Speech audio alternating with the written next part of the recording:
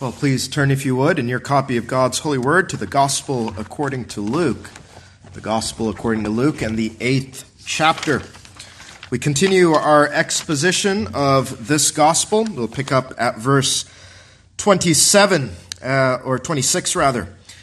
You might remember from last time that we have just seen the care of Jesus Christ for his disciples and his power over the storm.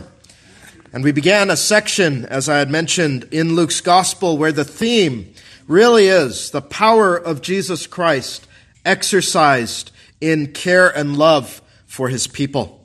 Power over storms, power over the devil today, power over death, power over disease. As this chapter unfolds, we will see more and more of that. Now, this text, which is quite familiar to us concerning the demoniac that is possessed by Legion, we will consider in 2 sermons as it is very rich. So we'll just begin to consider this text today. We will consider verses 26 to 35, but I will read down to verse 40. Well, with that introduction then, let us now hear the word of God. Luke chapter 8, verse 26. These are the very words of God. Let us receive them as they are. And they arrived at the country of the Gadarenes, which is over against Galilee. And when he went forth to land, there met him out of the city a certain man, which had devils long time, and wear no clothes, neither abode in any house but in the tombs. When he saw Jesus, he cried out, and fell down before him, and with a loud voice said, What have I to do with thee, Jesus, thou Son of God Most High? I beseech thee, torment me not. For he had commanded the unclean spirit to come out of the man. For oftentimes it had caught him, and he was kept bound with chains and in fetters, and he brake the bands and was driven of the devil into the wilderness. And Jesus asked him, saying, What is thy name? And he said, Legion, because many devils were entered into him. And they besought him that he would not command them to go out into the deep. And there was there an herd of many swine feeding on the mountain. And they besought him that he would suffer them to enter into them. And he suffered them. Then went the devils out of the man and entered into the swine. And the herd ran violently down a steep place into the lake and were choked. When they that fed them saw what was done, they fled and went and told it in the city and in the country. Then they went out to see what was done and came to Jesus and found the man out of whom the devils were departed, sitting at the feet of Jesus, clothed and in his right mind, and they were afraid. They also which saw it told them by what means he that was possessed of the devils was healed. Then the whole multitude of the country of the Gadarenes round about besought him to depart from them, for they were taken with great fear. And he went up into the ship and returned back again. Now the man out of whom the devils were departed besought him that he might be with him. But Jesus sent him away, saying, Return to thine own house, and show how great things God hath done unto thee. And he went his way and published throughout the whole city how great things Jesus had done unto him. And it came to pass that when Jesus was returned, the people gladly received him, for they were all waiting for him. Amen. May God bless the reading of his word. Let's pray for the preaching now. Oh, our gracious God, we come to see and discover the wonderful things that you have to say of our Lord Jesus in the Scripture. And we come to hear these things preached. And so we pray that your Spirit would be upon the man who would preach, the servant who preaches your holy word.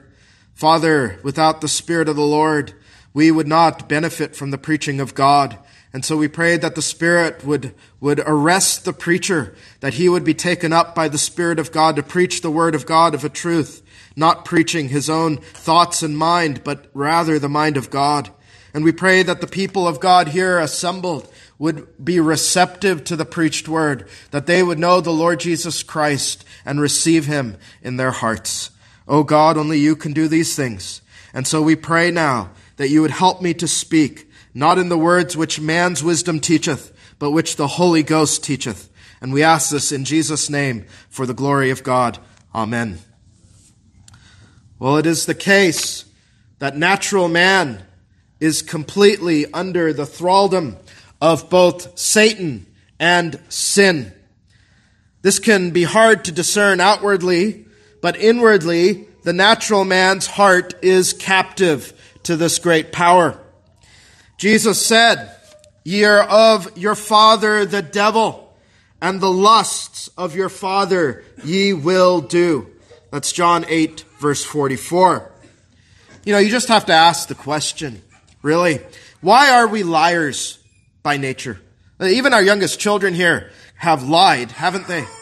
All of us have lied in some sense. You have to ask the question, why do we also come into this world hating both God and hating our neighbor? We've all had hatred in our hearts. We've all wished other men would be put away. Why is that? It's because we do the lusts of our father, the devil. We shy away from this truth, but this is the truth of God's word. Boys and girls, children, when you lie, when you hate, when you despise God, you are doing the lusts of the devil. Now, while we shy away from this truth, in our text, this is unavoidable. Here is a man demon-possessed to such a degree you cannot help but see it. Here he is in misery, in agony, even chained up because of what he might do to himself and as well to others. In him is really a naked, and really you're going to see he is a naked man.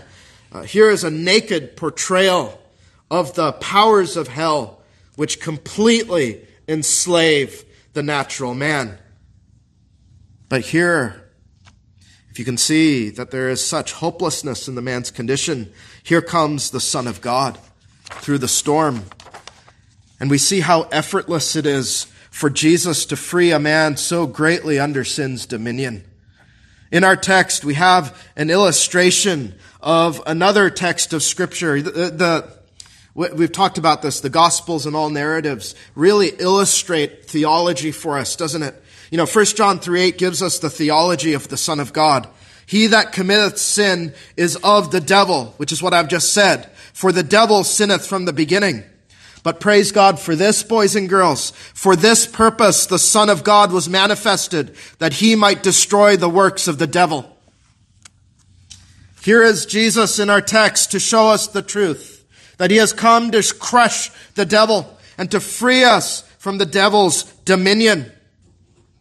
To free us utterly and totally, even to restore us to fellowship and communion with God, freeing us from sin's dominion and restoring us to communion with God, to the point that this man who was just moments ago possessed by thousands of demons is found at the feet of Jesus Christ. Gives us hope. This text does, that he who was prophesied in Genesis 3 to crush the head of the serpent has come into the world to destroy what Satan has done to us in the fall. Here in our text, we see our promised Messiah, the Christ, who would be several chapters from now, bruised for our iniquities, and yet having the victory over Satan. And we see in this text that if the Son of God has come to set you free from your bondage to sin and Satan. The text says that all the powers of hell will fall down before him. And as John's gospel says, and the Son will set you free indeed. There is tremendous hope here in this text for sinners who are under the grip of sin and Satan. And so with that to introduce our theme is simply this, that Christ frees us from the power of sin and Satan. And we'll consider that under the three headings on your bulletin. First is to consider a captive man. Second, to consider a powerful Savior. And third is to consider a renewed man. First, a captive man. Well, after the storm that we had considered last time, our Lord comes ashore to meet this pitiable and miserable man. He's a demoniac. That expression, boys and girls, means a man possessed by demons. And demons are fallen angels. King James calls them devils, but they are demons. These demons are those who followed Satan in his rebellion against God, the fallen angels of which Satan is their ringleader. Boys and girls, what you have to see out of our text, because the culture and society are probably going to tell you otherwise, demons and angels, they are real, and they are real spiritual beings, and they exist as surely as God exists. They're not make-believe. They're not the product of what some might call an ancient mind. They are spiritual powers in the world today. So we must understand that the Bible treats Satan and the demons as real beings. That said, let's pick up our narrative in verse 27. And when he went forth to land, there met him out of the city a certain man, which had devils long time, and wear no clothes, neither abode in any house, but in the tombs. This man is really quite pitiable. He had devils, Luke says, a long time. For most of his existence, this man suffered. Beyond showing us this man was in abject misery, why does Luke record the fact that he was under bondage for a long time? Well, there are probably several reasons, but perhaps for you today, you must understand that this was no stunt. This was no setup. This man was not planted in the audience as many con artists might do today. The whole town would know and find out that Jesus performed a true miracle. They knew this man. They knew the torment he had been in for a long time. But also that you yourself might see and believe that Jesus has the power to free you from sin and Satan. Because this man suffered and nothing, not his chains, nothing at all could free him but the Son of God. And to show the great impossibility of the man to be freed by any other but Jesus Christ, you read that more than one demon had possessed him. Now, boys and girls, just one demon. One demon is greater than all the powers of all the men on earth combined. It would be a terrifying prospect for you to be possessed by a single demon, but thousands possess this man. He's beyond any of the powers of mere man to free him. What man could free him of thousands of demons? Verse 30, Jesus asked him, saying, "What is thy name?" And he said, "Legion," because many devils were entered into him. Now, as you might know, a Roman legion of soldiers was about 6,000 strong, 6,000 men.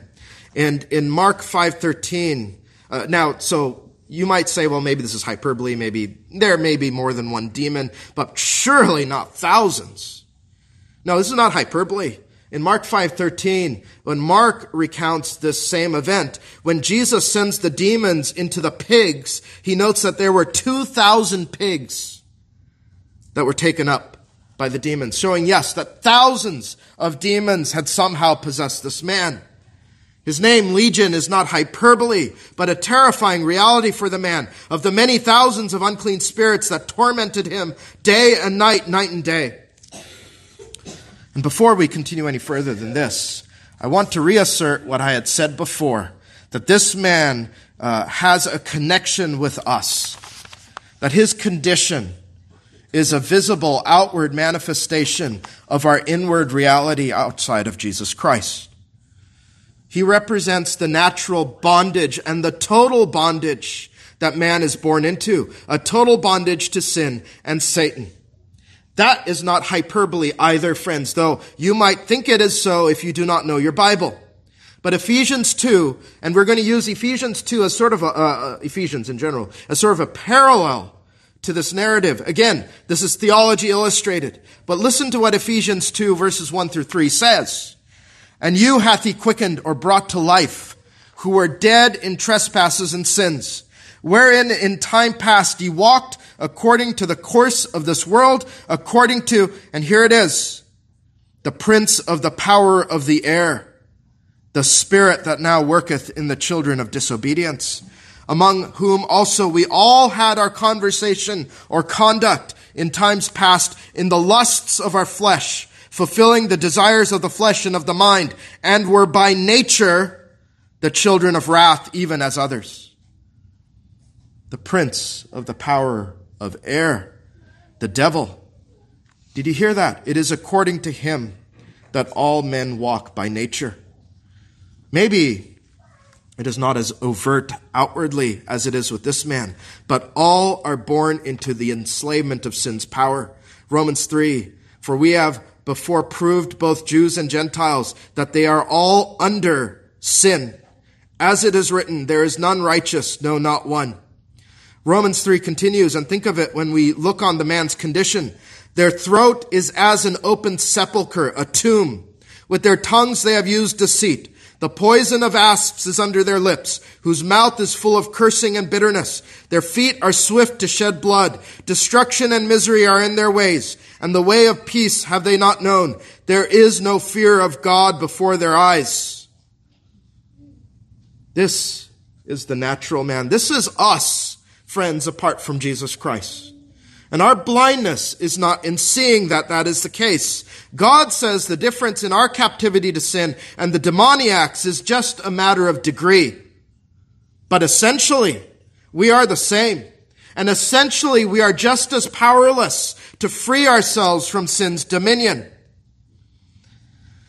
And if our conscience torments us, as this man was tormented by these demons, if your conscience is tormented, if you've been tormented by your sin, as this man was tormented by the devils, you are just as powerless to release yourself from what torments you, friends.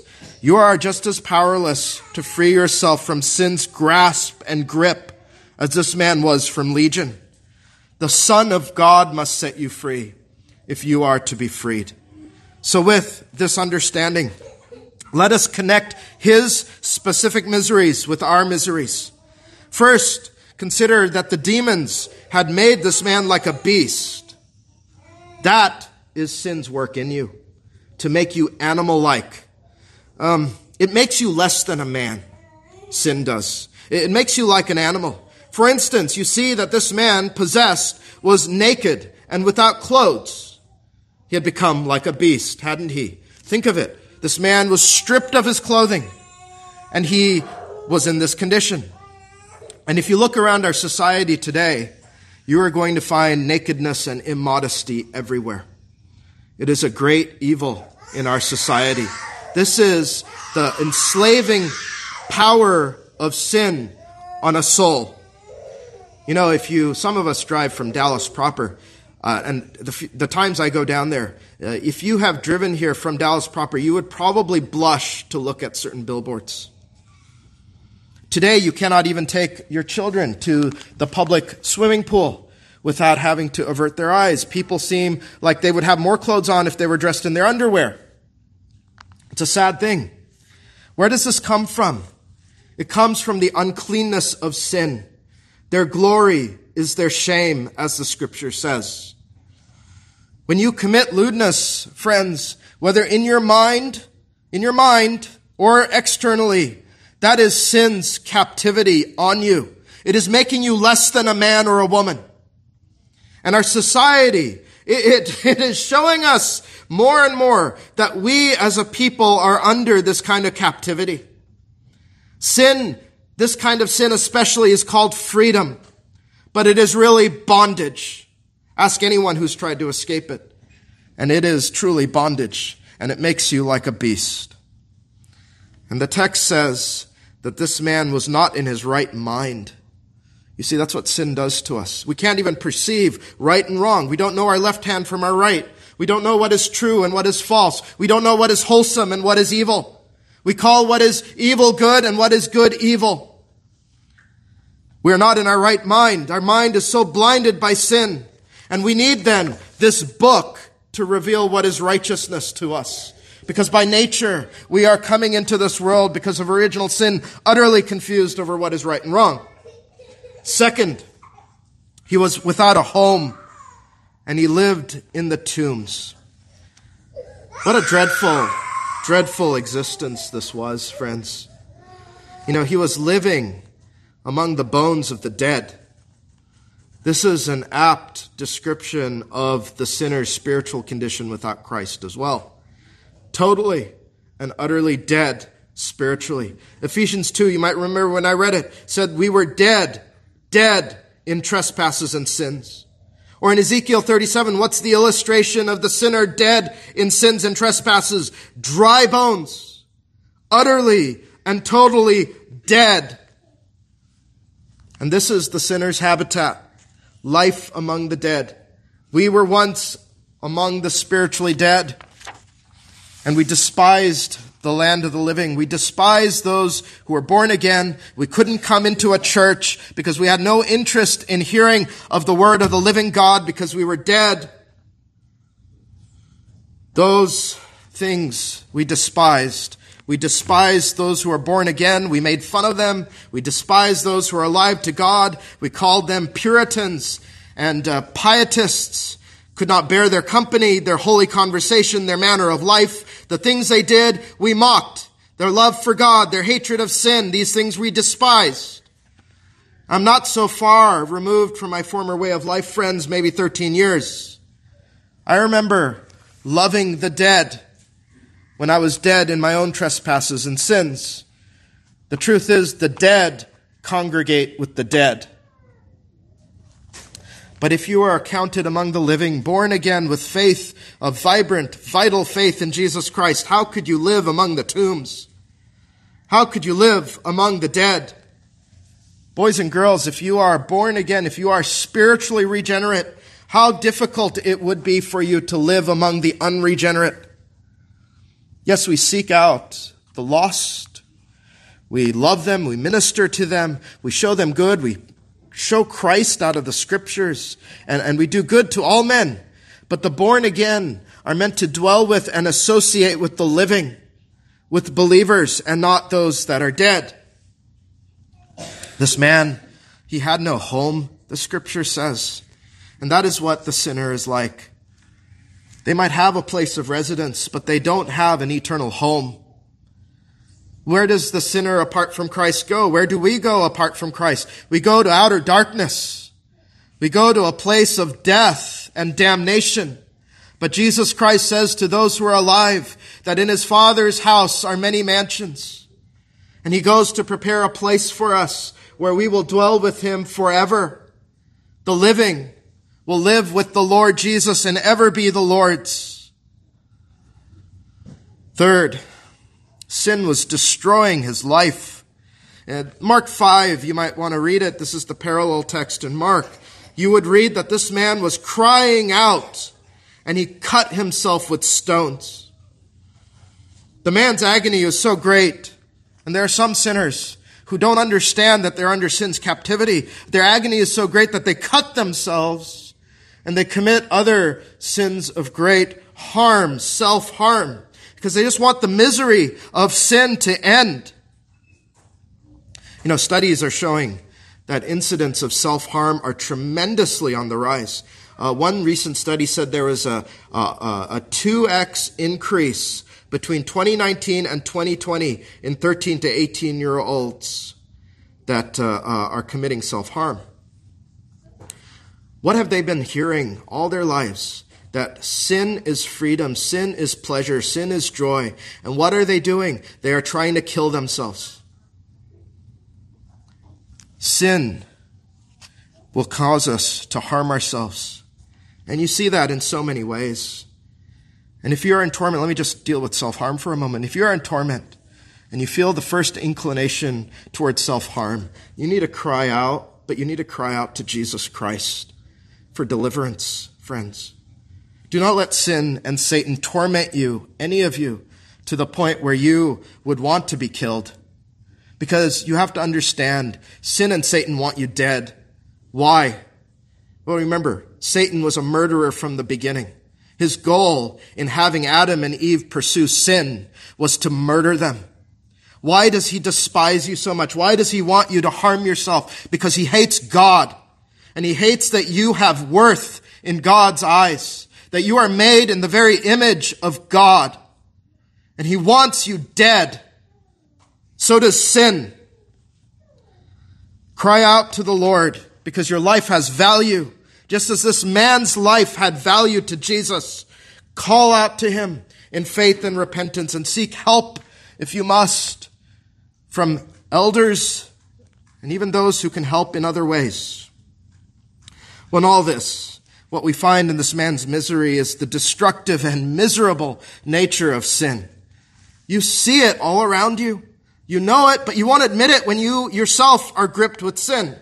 Sin destroys us. It mocks us. It hates the image of God. You think of common sins in our society: drunkenness, drug use. Are men not being turned into animals? Look at a meth user, and you find someone who is becoming less and less like a man or a woman. What is promiscuity, which promises freedom, brought us? Venereal diseases and abortions, lives totally destroyed. And of course, first table violations, as the one that we confessed this morning, such as idolatry, are the ultimate destruction of the soul. Consider Psalm 115. Speaking of idols, they have hands, but they handle not. Feet they have, but they walk not. Neither speak they through their throat. Here is the destruction of the man in idolatry. They that make them are like unto them. So is everyone that trusteth in them. Do not be deceived. There is not a shred of blessedness, friend, in sin. It is a destroyer. God warned Cain at the very beginning of the book that sin desires thee, and its desire is to consume thee. Consume, not bless. These demons are just a personification of sin. You know, sin is far worse than a legion of devils. Ralph Venning had it right when he said, sin is a much greater evil than Satan.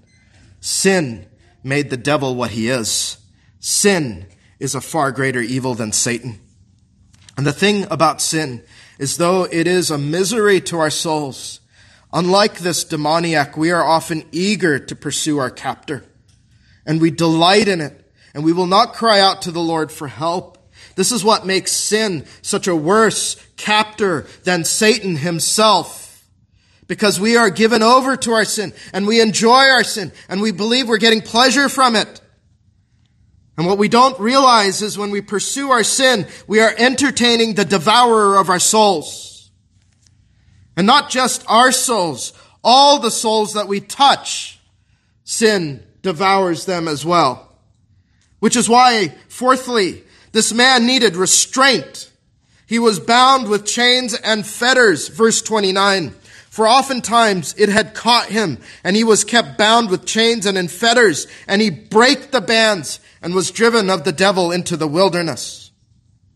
He was likely bound to protect others from himself. Could you imagine a man consumed by devils? He was likely going to harm others.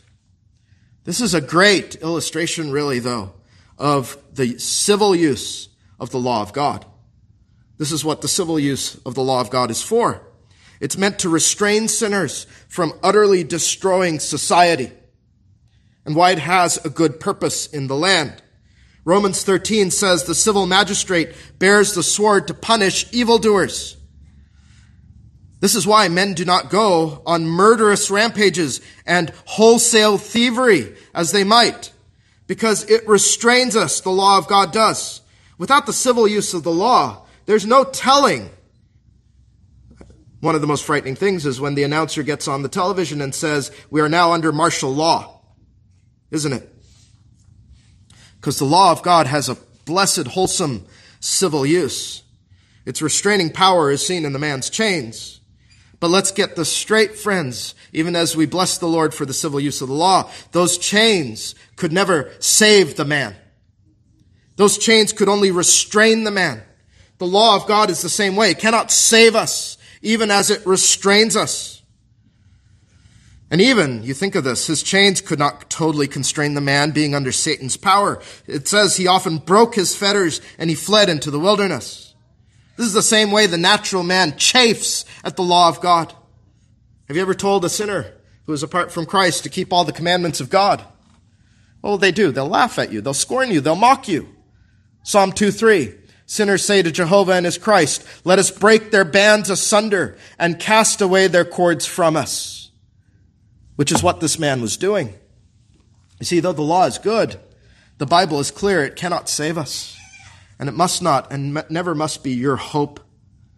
That's the folly, right? You think of moralistic religion that says, do good, follow the 10 Commandments, and then you will be saved somehow. That's impossible, friends. Your sin nature will seek to burst the bonds of the law. The apostle himself said in Romans 7, for we know that the law is spiritual, but I am carnal, sold under sin.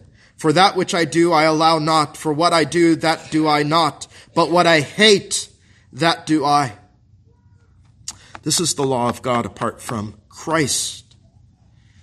So with all of that, then, it becomes very clear to us. This man was living a life without hope. No man could save him. All others could do is hope to shackle him. He had no program of self-help either. His despair and his hopelessness shown in his crying out and cutting himself. In every way, a sinner must be brought to this point in their life, though. A point of hopelessness where they are open, their mind is open to seeing that there is no hope for them outside of a Savior. Without this understanding of who we are, you will not look to God for a Savior. So we praise the Lord that in our text a Savior has come to free us from our bondage. And it is Jesus, then, we consider in our second heading, a powerful Savior. The first thing we want to remember, because it has been several weeks, is that the Lord Jesus was deliberate in coming for this man. This was no chance encounter like he came to the seashore and he said, what is that over there? Is that a man that I hear? No.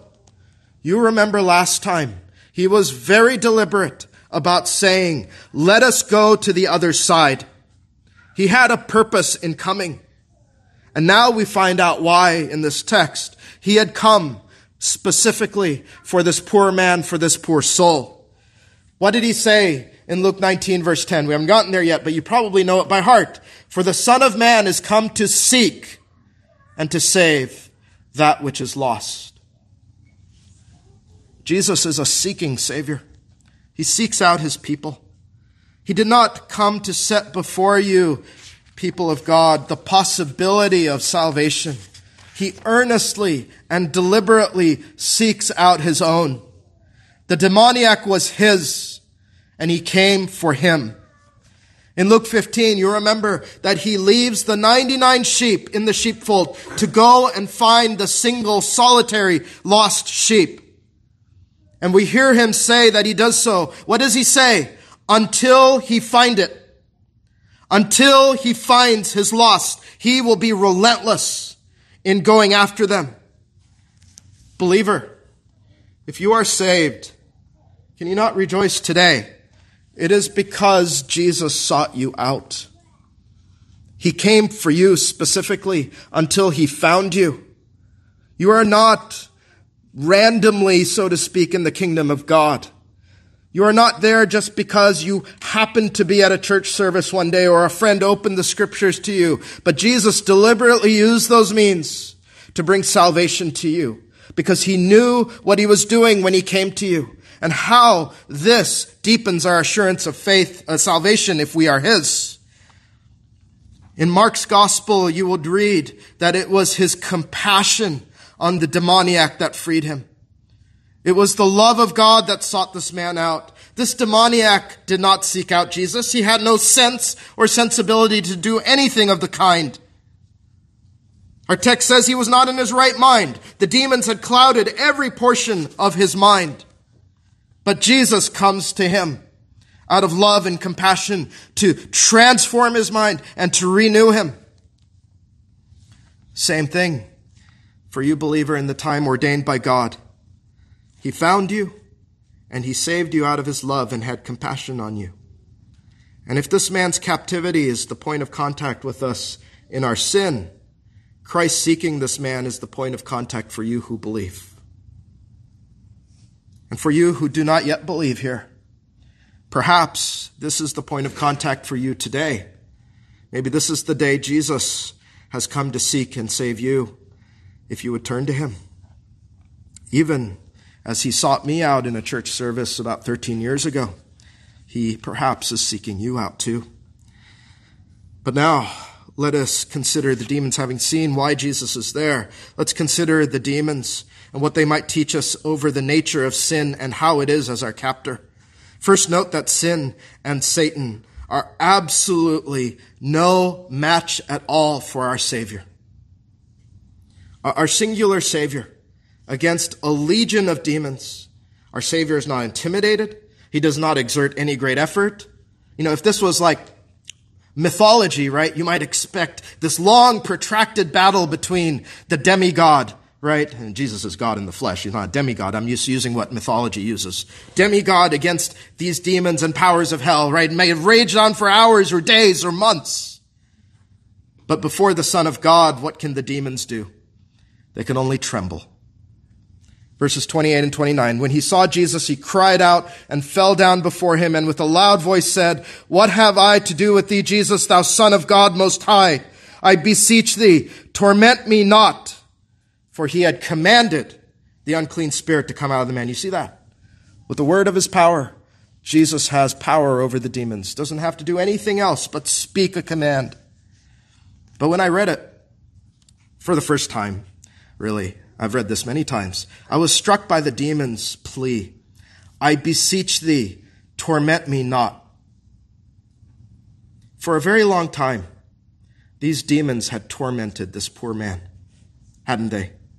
But now they say, torment me not. In that you need to see how profoundly hypocritical sin is. If love is without hypocrisy, Romans 12:9, sin is contrary to all that is love. There is no love in sin. There is only hypocrisy such as this. I will torment this man, but don't you dare torment me, Jesus, Son of God. And in verse 31, and they besought him, here's their plea, that he would not command them to go out into the deep, that is the lake. The demons understand. But there is a day coming when they will be cast into the lake that is truly prepared for them, the lake that is called fire.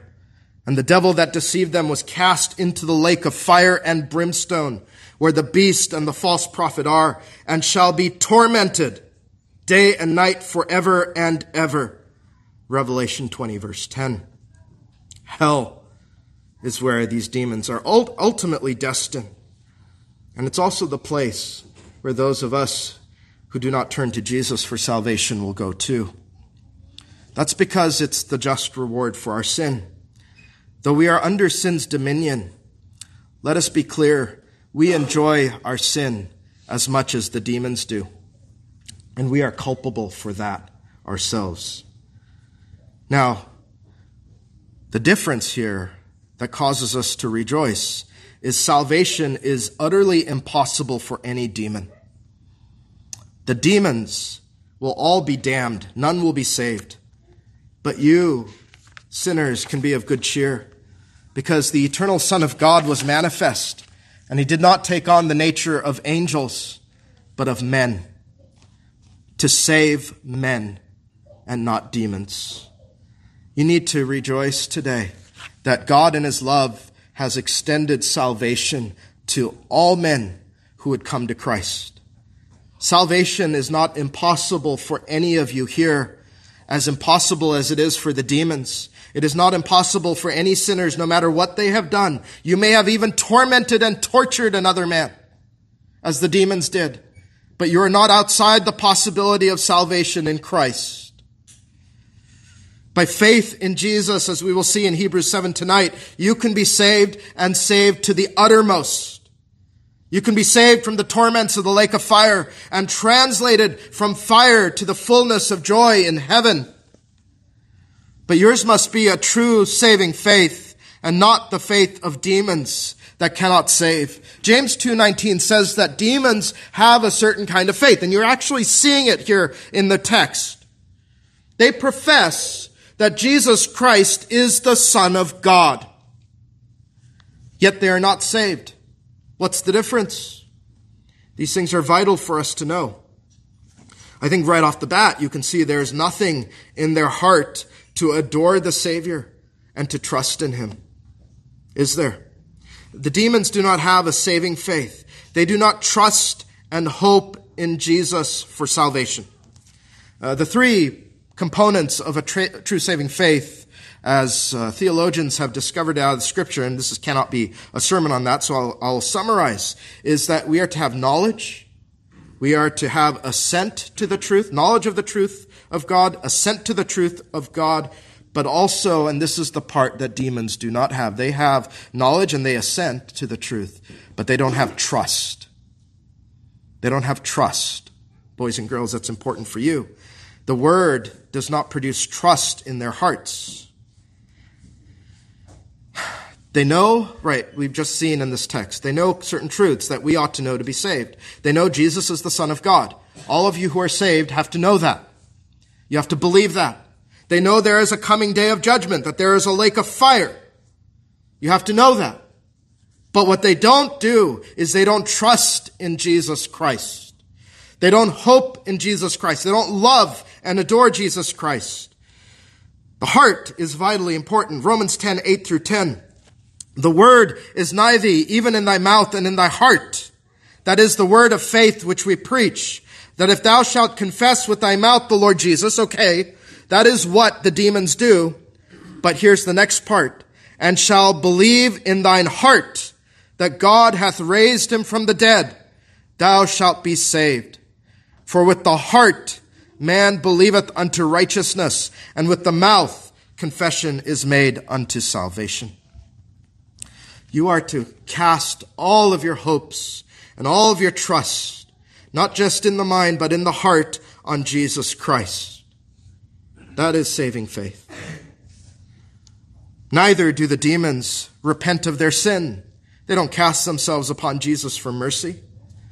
Later on, Jesus says that the man that is saved, later in Luke's gospel, says the man that is saved says what? God have mercy on me, a sinner. That is the man who is saved. Have you cast yourself on the Lord Jesus Christ for mercy? That is saving faith. You must admit your sinfulness, friends, to be saved. You must admit your need. I need the mercy of God in Christ. So have you done this? Have you received him by faith? Have you trusted him in your heart? You must. Or else your faith is no better than that of the demons. And if Ephesians 2, 1 through 3 demonstrated our total captivity to sin, its following verses show us why Jesus comes to us and why Jesus came to the demoniac. Bless the Lord for the following verses in Ephesians 2, 4 through 6. But God, who is rich in mercy, for his great love wherewith he loved us, even when we were dead in sins, hath quickened us together with Christ. By grace ye are saved. Why does Jesus come to the man? Because God is rich in mercy. I don't think the child of God can dwell on words like this enough. For his great love, not just love, his great love for his elect. This is why Jesus gets in the boat. He goes through the storm and he comes and saves this lost man out of the great love and grace of God for his people.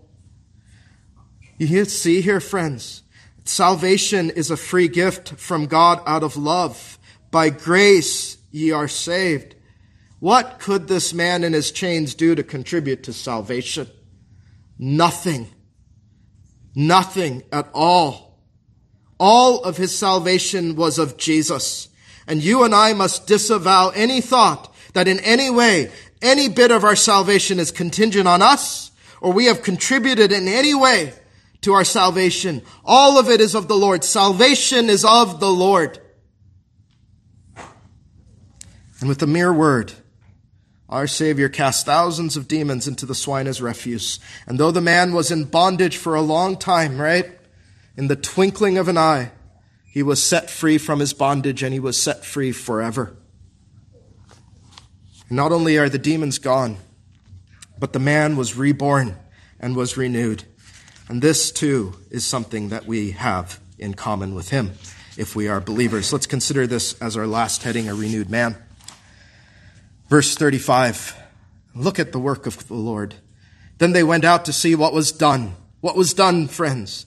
Came to Jesus and found the man out of whom the devils were departed, sitting at the feet of Jesus, clothed and in his right mind, and they were afraid.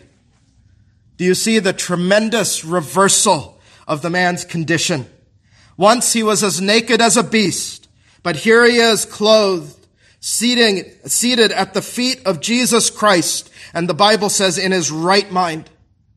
The transformative effect of the gospel is astonishing. 2 Corinthians 5:17. Therefore, if any man be in Christ, he is a what creature? A new creature. Old things are passed away. Behold, all things are become new. And that's what you see here, isn't it? Consider the elements of this man's new life as we considered the man's old life before. He was clothed. Once he was naked. You see in the Bible, throughout the Bible, without Christ you are naked before God. There is no righteousness to call your own. And you and I try to cover up ourselves as Adam did after the fall, as he tried to cover his nakedness before God with those fig leaves. You tried to cover up your sin, whether outwardly as the Pharisees do, with an outward show of religion, or with a pretense of good works. Surely, all my lies and all my hatred, all my deception, all my hatred of God, surely a few small paltry good works will take care of it. No. God says all our righteousnesses are as filthy rags. And you can think of this man naked before God. Isaiah 64:6. What you and I need is an alien righteousness. You and I must be clothed and covered by the Son of God, by Jesus Christ. You need Christ's righteousness to cover your sinfulness, to clothe you, so that his perfection would become your covering. Galatians 3:27, for as many of you that have been baptized into Christ have put on Christ. Christ covering the sinner. When you are in Christ, united to him by faith, what he has done is he has clothed you, child of God. He has covered you with his own righteousness. He calls it his wedding garment that will admit us to the wedding supper of the Lamb. And he says, without it, you will be cast into that lake that the demons feared. Matthew 22:11-13. And when the king came in to see the guests, he saw there a man which had not on a wedding garment. And he saith unto him, Friend, how camest thou in hither not having a wedding garment? And he was speechless. Then said the king to the servants, Bind him hand and foot, and take him away, and cast him into outer darkness. There shall be weeping and gnashing of teeth. The spiritual garment of Christ's own righteousness is what averts God's wrath for our sin. All of you, any of you, can have it, friends, as a gift. For he hath made him to be sin for us who knew no sin, that we might be made the righteousness of God in him. 2 Corinthians 5:21. All of our filthiness put on the Savior on the cross, whereas he gives to us his blessed garments of righteousness, his perfection. And believer, what you must know about Satan, what you must know about the devil, is that he will try to accuse you over your sin when you sin, to torment you in a different way from which he tormented the demoniac. You know, on the one hand, you remember Satan is called the tempter, who tempts us and allures us with the supposed beauty of sin. But on the other hand, what is he called? He is called the accuser of the brethren, isn't he? Who accuses us day and night before God in Revelation 12:10. You need to be wise to this diabolical scheme of his. You know, he'll allure you to sin. He'll hold it out before you. But when you fall into it, he will accuse you and say, you are filthy, too filthy for God. You must not go to God. Can God really be merciful on a sinner like you? And in that time, if you believe on the Lord, you must look to the fact that you are clothed in the righteousness of Jesus Christ. When Satan opposed Joshua, the high priest, You need to see how the Lord dealt with Satan. Zechariah 3, 1 through 5. And he showed me Joshua the high priest standing before the angel of the Lord, which is the pre-incarnate Christ, and Satan standing at his right hand to resist him. And the Lord said unto Satan, the Lord rebuke thee, O Satan. Even the Lord that hath chosen Jerusalem rebuke thee. Is not this a brand plucked out of the fire? Now Joshua was clothed with filthy garments and stood before the angels. That is us in our filthy rags of unrighteousness. And he answered and spake unto those that stood before him, saying, take away the filthy garments from him. And unto him he said, behold, I have caused thine iniquity to pass from thee, and I will clothe thee with change of raiment or clothing. And I said, let them set a fair mitre upon his head. So they set a fair mitre upon his head and clothed him with garments. How was Satan rebuked? By the Lord. He took Joshua's filthy rags off of him, stripped him of them, and was clothed with righteousness. The Lord rebukes Satan, and Satan is utterly silenced. What a thing it is, friend, the day you believed that he stripped you of your filthy rags, and he clothed you with the righteousness of God, right? And having the righteousness of Christ, how could Satan ever accuse us of anything before the throne of God? Because he would have to accuse the Son of God. And we saw how well that went for him in the temptation of Christ. You can say, what can you possibly accuse me of anymore, Satan? Because you accuse a man covered or woman covered in the righteousness of Christ, and the accuser of our brethren is utterly silenced by the Lord. And so if your sin wounds you, yes, you repent of your sin, you turn from it, and you turn to the Lord for forgiveness. And if you know that you have the righteousness of Christ covering you, remind your soul of it. Oh, my soul, remember what I am covered, I am clothed with the blood of Christ and the righteousness of Christ and the very perfection of the Son of God that we have been discovering in the gospel. All of it is mine. And because Jesus is my righteousness, Satan has nothing on me. Satan has nothing to accuse me of God. And you say, see, O my soul, the Son of God was manifest to destroy the accusatory works of the devil as well. And praise God for it. Also, we read, I'll try to cover a couple things more brief than this, that he was now in his right mind, his mind transformed by Christ. What does Romans 12:2 say? Be ye transformed by the renewing of your mind. When the Holy Spirit converts us and gives us faith, our mind changes, doesn't it? And this is what, in the Greek language, boys and girls, we call metanoia, which is repentance, which means the change of mind in the Greek language. How is the mind changed?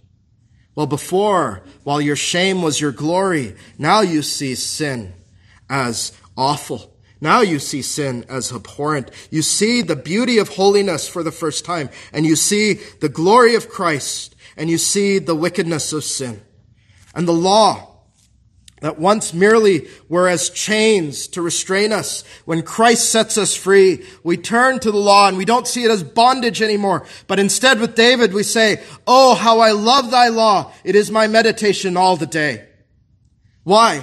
Because our mind has been changed as we are repentant. We see the beauty now of loving God above all.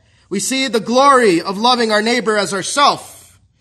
And the law, it doesn't serve to save us, no. It doesn't serve to earn us merit with the Almighty, but our mind desires to please God by it. And our mind has been changed to see that to love sin is to be like the devil. And in a way, I want you to always consider this, boys and girls. Sin is insanity. Because the devil is insane. Have you ever thought of how insane the devil is? He's not stupid, but he is insane.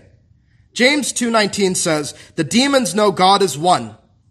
They know God. They know his power. They know his omnipotence. They know his holiness. They even know what the end of the book portends for them, that we will be thrown into the lake of fire. You see that here. Yet Satan, this fallen angel, thinks he can war against God. That is utter insanity. But that is the insanity of the sinner who thinks he can shake his fist at the Almighty. The sinner who does not flee to Christ is not in their right mind. You hear unbelievers say this, right? Who is God to tell me what to do? That is insanity. When our mind is renewed, we admit that God is to be served as our creator. He made me, I say. My mind changes. Of course, I must serve the creator who is blessed over all. It would be stupid and insane to not do so. So, our mind changes in these ways, and we could say much more on that. But here, where was the man found? And maybe this is the thing. This is the thing that really blesses us the most. Once he lived among the dead. He lived in the tombs, those dreadful, bone-filled places. But now he was found at the feet of Jesus. This is the place. This is the place where every man or woman who is born again has a desire to be, and must have a desire to be, without a desire to go back to the tombs. This man did not have a desire to go back to his uncleanness. Jesus had found him. Jesus had saved him. Jesus had turned him from darkness to light. Really, the question is this simple. Where else would you want to be but at the feet of Jesus Christ? What does it mean to be at his feet? That's the posture, first of all, of a worshiper. All throughout the scripture, you see men and women who fall at the feet of Jesus, blessing him, worshiping him. But it's also the posture of a disciple. You sit at the feet of your master. This is the place you ought to be. And how many in the scripture, when they came to Jesus, when Jesus came to them, they clung to him. They clung to him. They clung to him in learning and in worship. Those that love Jesus are found at his feet, even as we are right now. This is where you ought to be. This is where you must be. In places like this church, in the Word, in prayer, at the feet of Jesus Christ, not just on the Lord's Day, but every single day of your life. Because that is what an eternity will be like, at the feet of Jesus. Worthy is the Lamb, we will cry forever. In this man, then, we find the transforming effect of the gospel, causing us to be born again and renewed. Be renewed in the spirit of your mind, and that you put on the new man, which after God is created in righteousness and true holiness. Ephesians 4:23-24. Have you seen, maybe you can read Ephesians on the Lord's Day today, how the man's salvation parallels the very arc of salvation in Ephesians. From captivity to sin and Satan, to the loving kindness of the Lord coming to us to free us, to a new man who is born again by the Holy Spirit. He serves as a picture of what the Lord does for all of you who are saved by Christ. And whatever sin you are under, friend, you need to see here hope.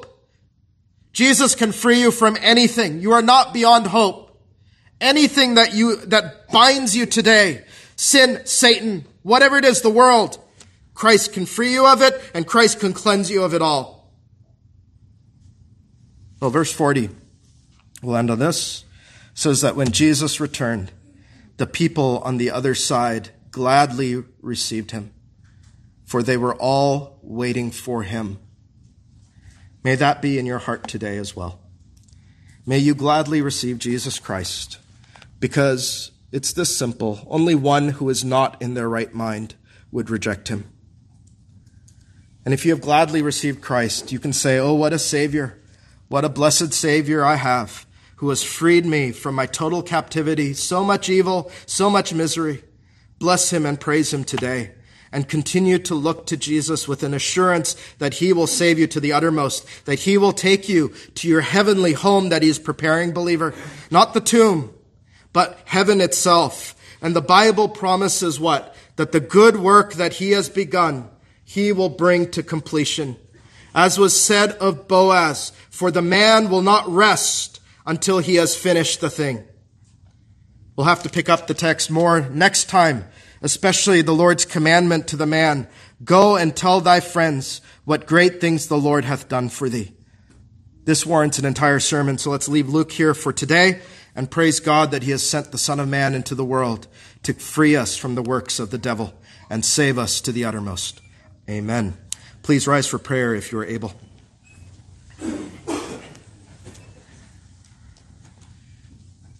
O our Father and our God, how it cheers our heart, Father, to see the Son of God. How we despair, Father, over our total captivity to sin, a captivity that we enjoyed like the Israelites enjoyed Egypt, it seems, even though it was such a tormentor to them. Let us return to Egypt, they often said. So, Father, let us remember that if the Son has set us free, we are free indeed, from a bondage that we ourselves could never free ourselves from. Help us to glory in that. Help us to see sin for what it is, Father. Let your people run away from sin. Let them flee from it, as Joseph did from Potiphar's wife, and say, how can I do this great evil against my God? Give us grace for help in our time of need. And if any here are under the captivity of sin, would you cause this to be the day of salvation for them? Would you manifest your loving kindness to them? Would the Son of God, by his Holy Spirit, open their hearts and burst the bonds of their captivity to sin and Satan? That no longer would they call Satan their father, but they would call you, our heavenly Father, Father, and know that they will end up in their Father's dwelling place. O Lord, do this not for our sake, but for the sake of Jesus Christ our Lord. We pray in his name. Amen.